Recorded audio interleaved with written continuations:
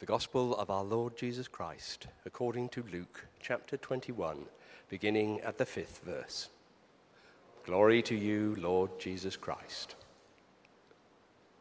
When some were speaking about the temple, how it was adorned with beautiful stones and gifts dedicated to God, he said, "As for these things that you see, the days will come when not one stone will be left upon another. All will be thrown down." They asked him, "Teacher, when will this be? And what will be the sign that this is about to take place?" And he said, "Beware that you are not led astray, for many will come in my name and say, 'I am he,' and 'the time is near.' Do not go after them. When you hear of wars and insurrections, do not be terrified, for these things must take place first, but the end will not follow immediately." Then he said to them, "Nation will rise against nation, and kingdom against kingdom. There will be great earthquakes, and in various places famines and plagues, and there will be dreadful portents and great signs from heaven. But before all this occurs, they will arrest you and persecute you. They will hand you over to synagogues and prisons, and you will be brought before kings and governors because of my name. This will give you an opportunity to testify. So make up your minds not to prepare your defense in advance, for I will give you words and a wisdom that none of your opponents will be able to withstand or contradict. You will be betrayed even by parents and brothers, by relatives and friends, and they will put some of you to death. You will be hated by all because of my name, but not a hair on your head will perish. By your endurance you will gain your souls." This is the gospel of the Lord. Praise to you, Lord Jesus Christ.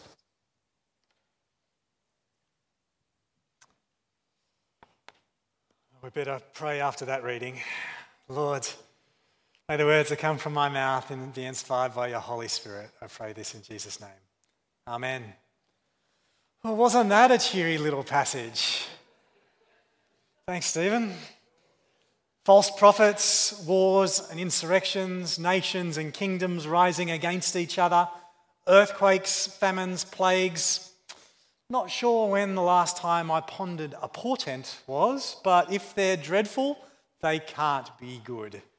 Arrest, persecution, betrayal, and if that's not enough, death. I've got half a mind to stop right now and get the band back up and sing a happy song. How about that? But rather than forgetting what we've just heard, the other half of my mind is challenging me that when you actually dig into some of these challenging texts, we often find a deep richness that we might not first expect. But I am a little extra cautious around passages like these, because I know what is known as apocalyptic or eschatological writings in the Bible are fuel for doomsday cults, conspiracy theories, and just general dodgy theology. I'm not sure which is worse out of those three. But in the last couple of sermons that I've preached, I've challenged you to rethink everything. Or as Brad would like me to say, rethink everything. Or rethink everything. Rethink everything, my English teacher would be much happier with. But I set myself that challenge as I was approaching this text, as I was wrestling with what I should share this morning. I think there's a natural urge to look at this passage, then immediately create yourself into a checklist. Look like a checklist there, do I? Just need to, this way.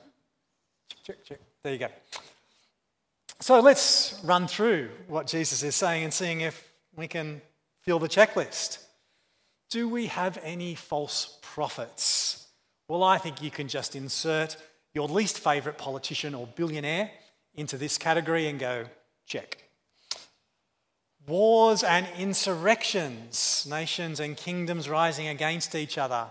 Well, there is the obvious war in Ukraine, but all around our world at the moment are wars, civil wars, terrorist insurgencies and drug wars, specifically in these countries: Myanmar, Russia, Ukraine, Afghanistan, Burkina Faso, Colombia, DR Congo, Ethiopia, Iraq, Mali, Mexico, Nigeria, Somalia, South Sudan, Syria, Yemen, Algeria, Benin, Cameroon, Central African Republic, Chad, Ghana, Ivory Coast, Libya, Mauritania, Mozambique, Niger, Tanzania, Togo, Tunisia, and Uganda.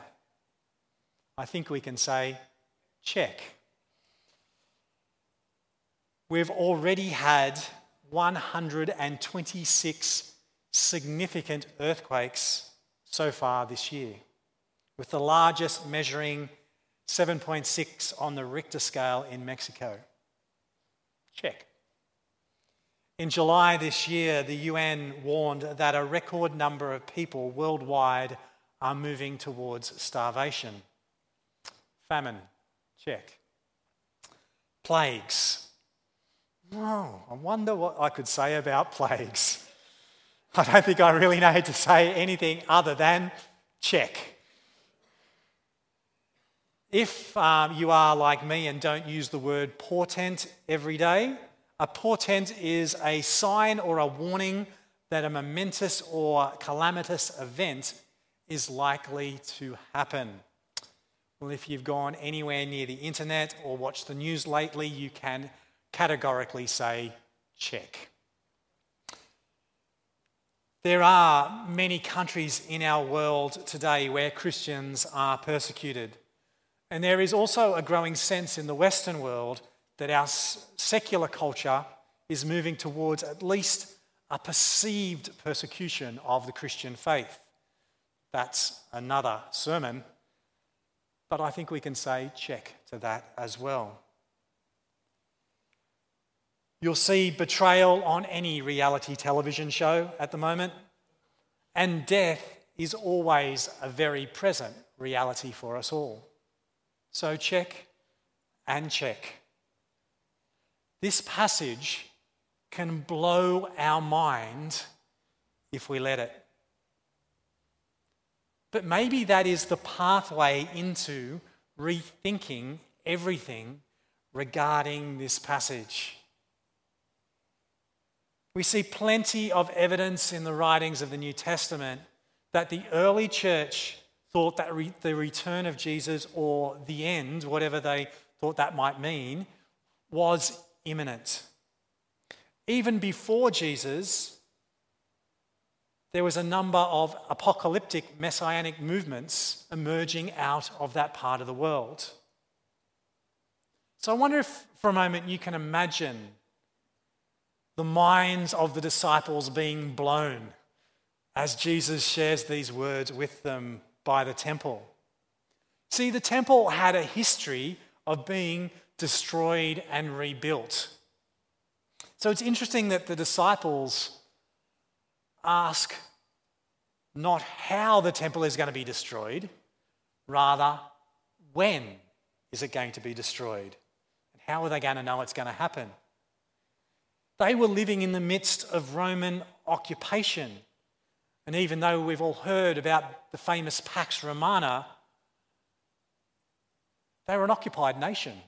They would have seen themselves at war. And there were insurrections all around them from militant groups wanting to restore Israel to the way it should have been. Historians tell us that natural disasters, plagues, and famines have been commonplace throughout human history, and particularly in that part of the world at that particular time. So I'm sure that they could have looked around them and gone, natural disaster, check. Plague, check. Famine, check.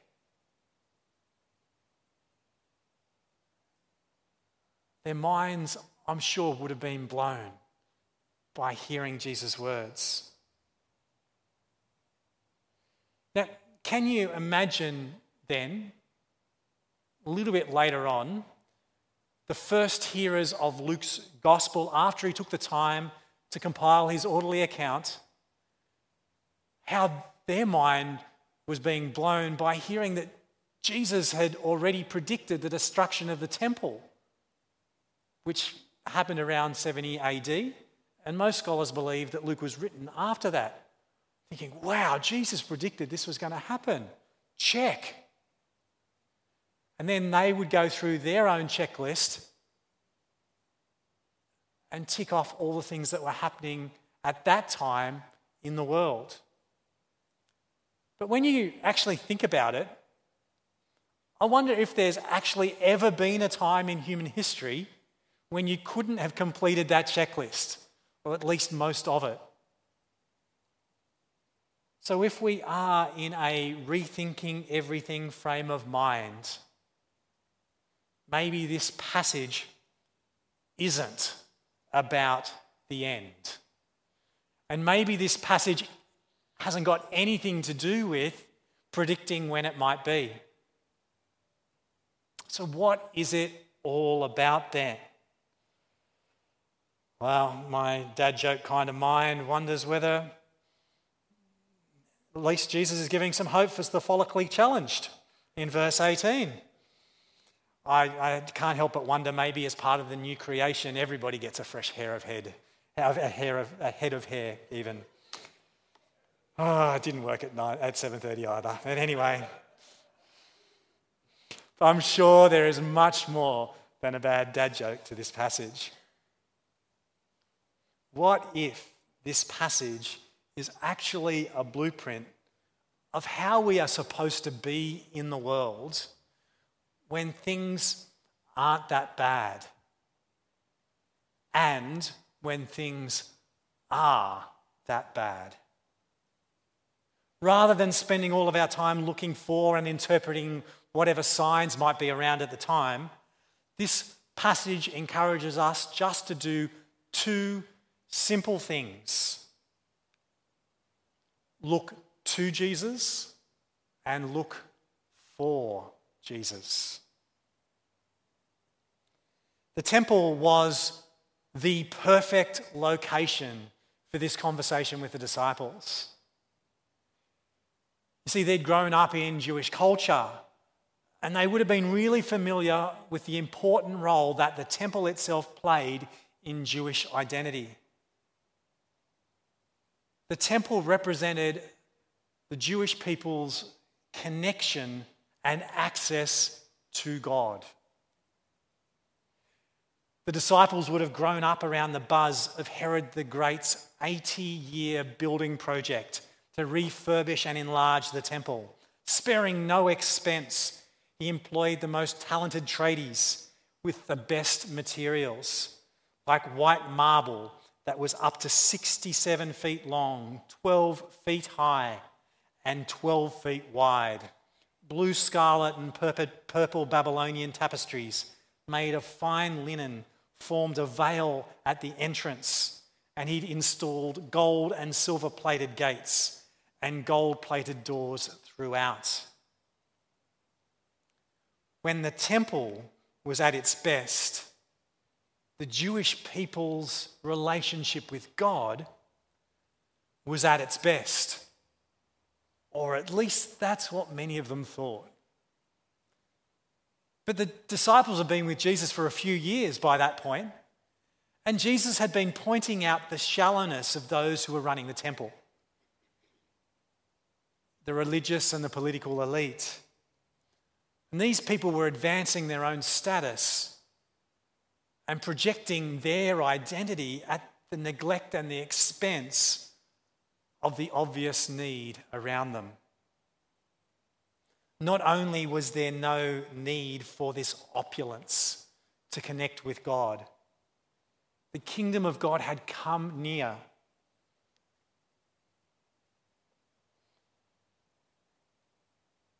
In the person of Jesus. And in Jesus, there was unhindered access to the most connected experience possible with God for all. especially those who'd been neglected, overlooked, and judged as being unworthy or unimportant. But in Jesus, not only was there connection, there was also identity, a way to see yourself and a way to see others, and a way to live life in all of its abundance. In Jesus, there's no need for the latest influencer to change your behavior and turn your attention to the next best thing.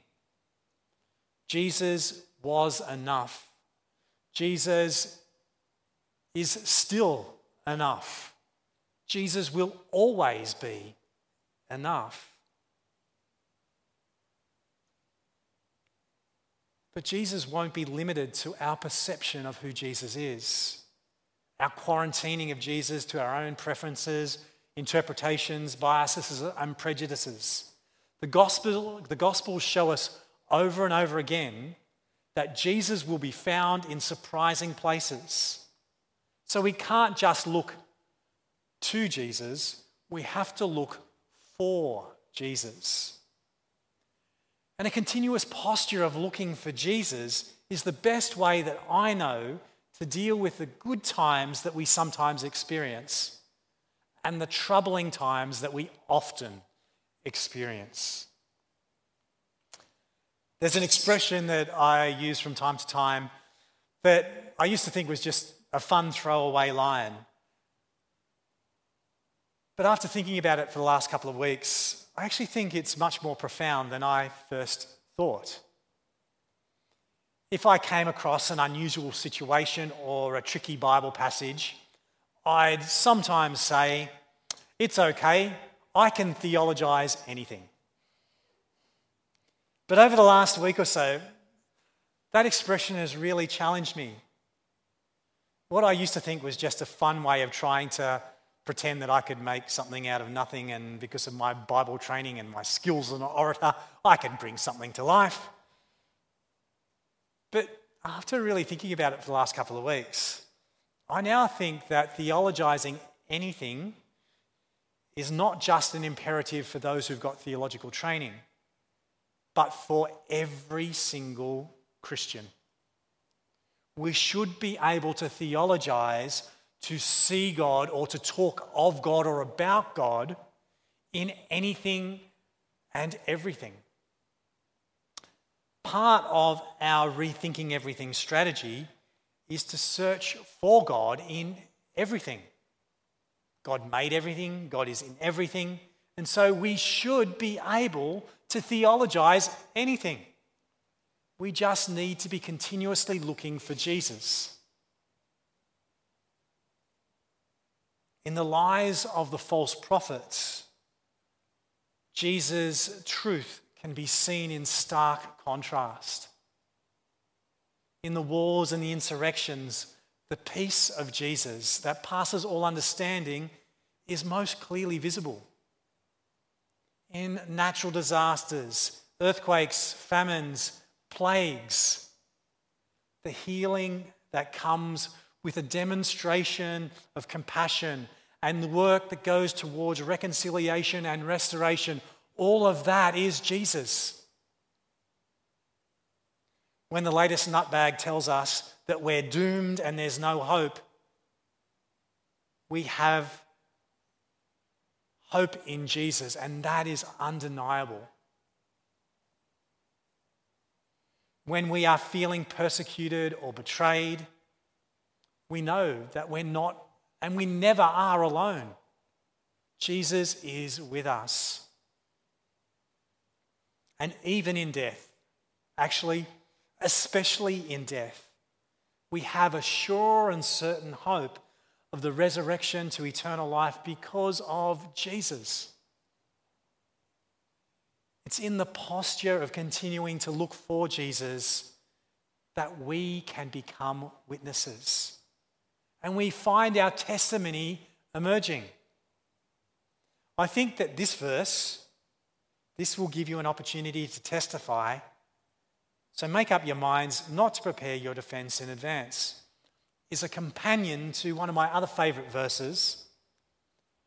Always be ready to make your defense to anyone who demands from you an account of the hope that is in you. They go together. So think about this for a little while. The account that you give when you've been betrayed will be different to the testimony that you give after the earthquake. The account that we gave 10 years ago will be different from the testimony that we're going to give tomorrow, because we've spent the last 10 years looking for Jesus. I know it might sound a bit illogical and maybe a little bit idealistic, but there must be good news in everything, in all times and in every circumstance, because Jesus is with us. And that alone is the source of the good news. But for that to have an impact and for it to make sense to those around us, it can't be scripted. It can't be reduced to your favourite Bible passage or a collection of your favourite Bible passages, or even a pamphlet that you might be able to hand to somebody on a street corner. It has to be real. And if we believe Jesus is real, then we have to be real as well. So as we look out into our world, what do you see? What will you theologize? Where is Jesus in the light? And where is Jesus in the darkness? What are your eyes being drawn towards right now? Be ready to give an account of the hope that is in you. But know that the Holy Spirit will give you the words and the wisdom that will always point to Jesus. Whenever things aren't that bad, we have to give this testimony. And whenever things are that bad, we have to give this testimony. But if you notice in this passage that this testimony that we're supposed to deliver, it's not defined. There's no checklist of what we have to mention in our testimonies, because I believe a big part of it is because the testimony will change as we change and as circumstances changed. And it makes me wonder if we're giving the same testimony today that we were giving 10, 20, 30, 40, 50 years ago. Have we missed Jesus at work in our world? And maybe that's our new testimony. So speak and act with confidence, because there is good news today. It's not just back then. And it's not just at some indeterminate point, some point in the future. There will always be good news, because there is always Jesus. Let us pray. Loving God, when we get weighed down by the worries of our world and the problems of our lives, help us to look to you, to see your example, your abundant grace and overflowing mercy, to see the person of Jesus who came and was embodied in a baby and grew into the Saviour of the world, who knows us personally and intimately. But help us also to look for you in the unexpected ways and places and people. Help us not to become arrogant that we've got it all together, or that our relationship with you is just a once only thing that happened some time ago, and our only hope is something yet to come. Help us to realize that your hope is right now, and every day we can see good news in the reality that you are with us and you will never leave us. Help us to be bearers of that good news in our words and our actions. We ask this in Jesus' name. Amen. So why don't you stand with me as we sing some more happy songs?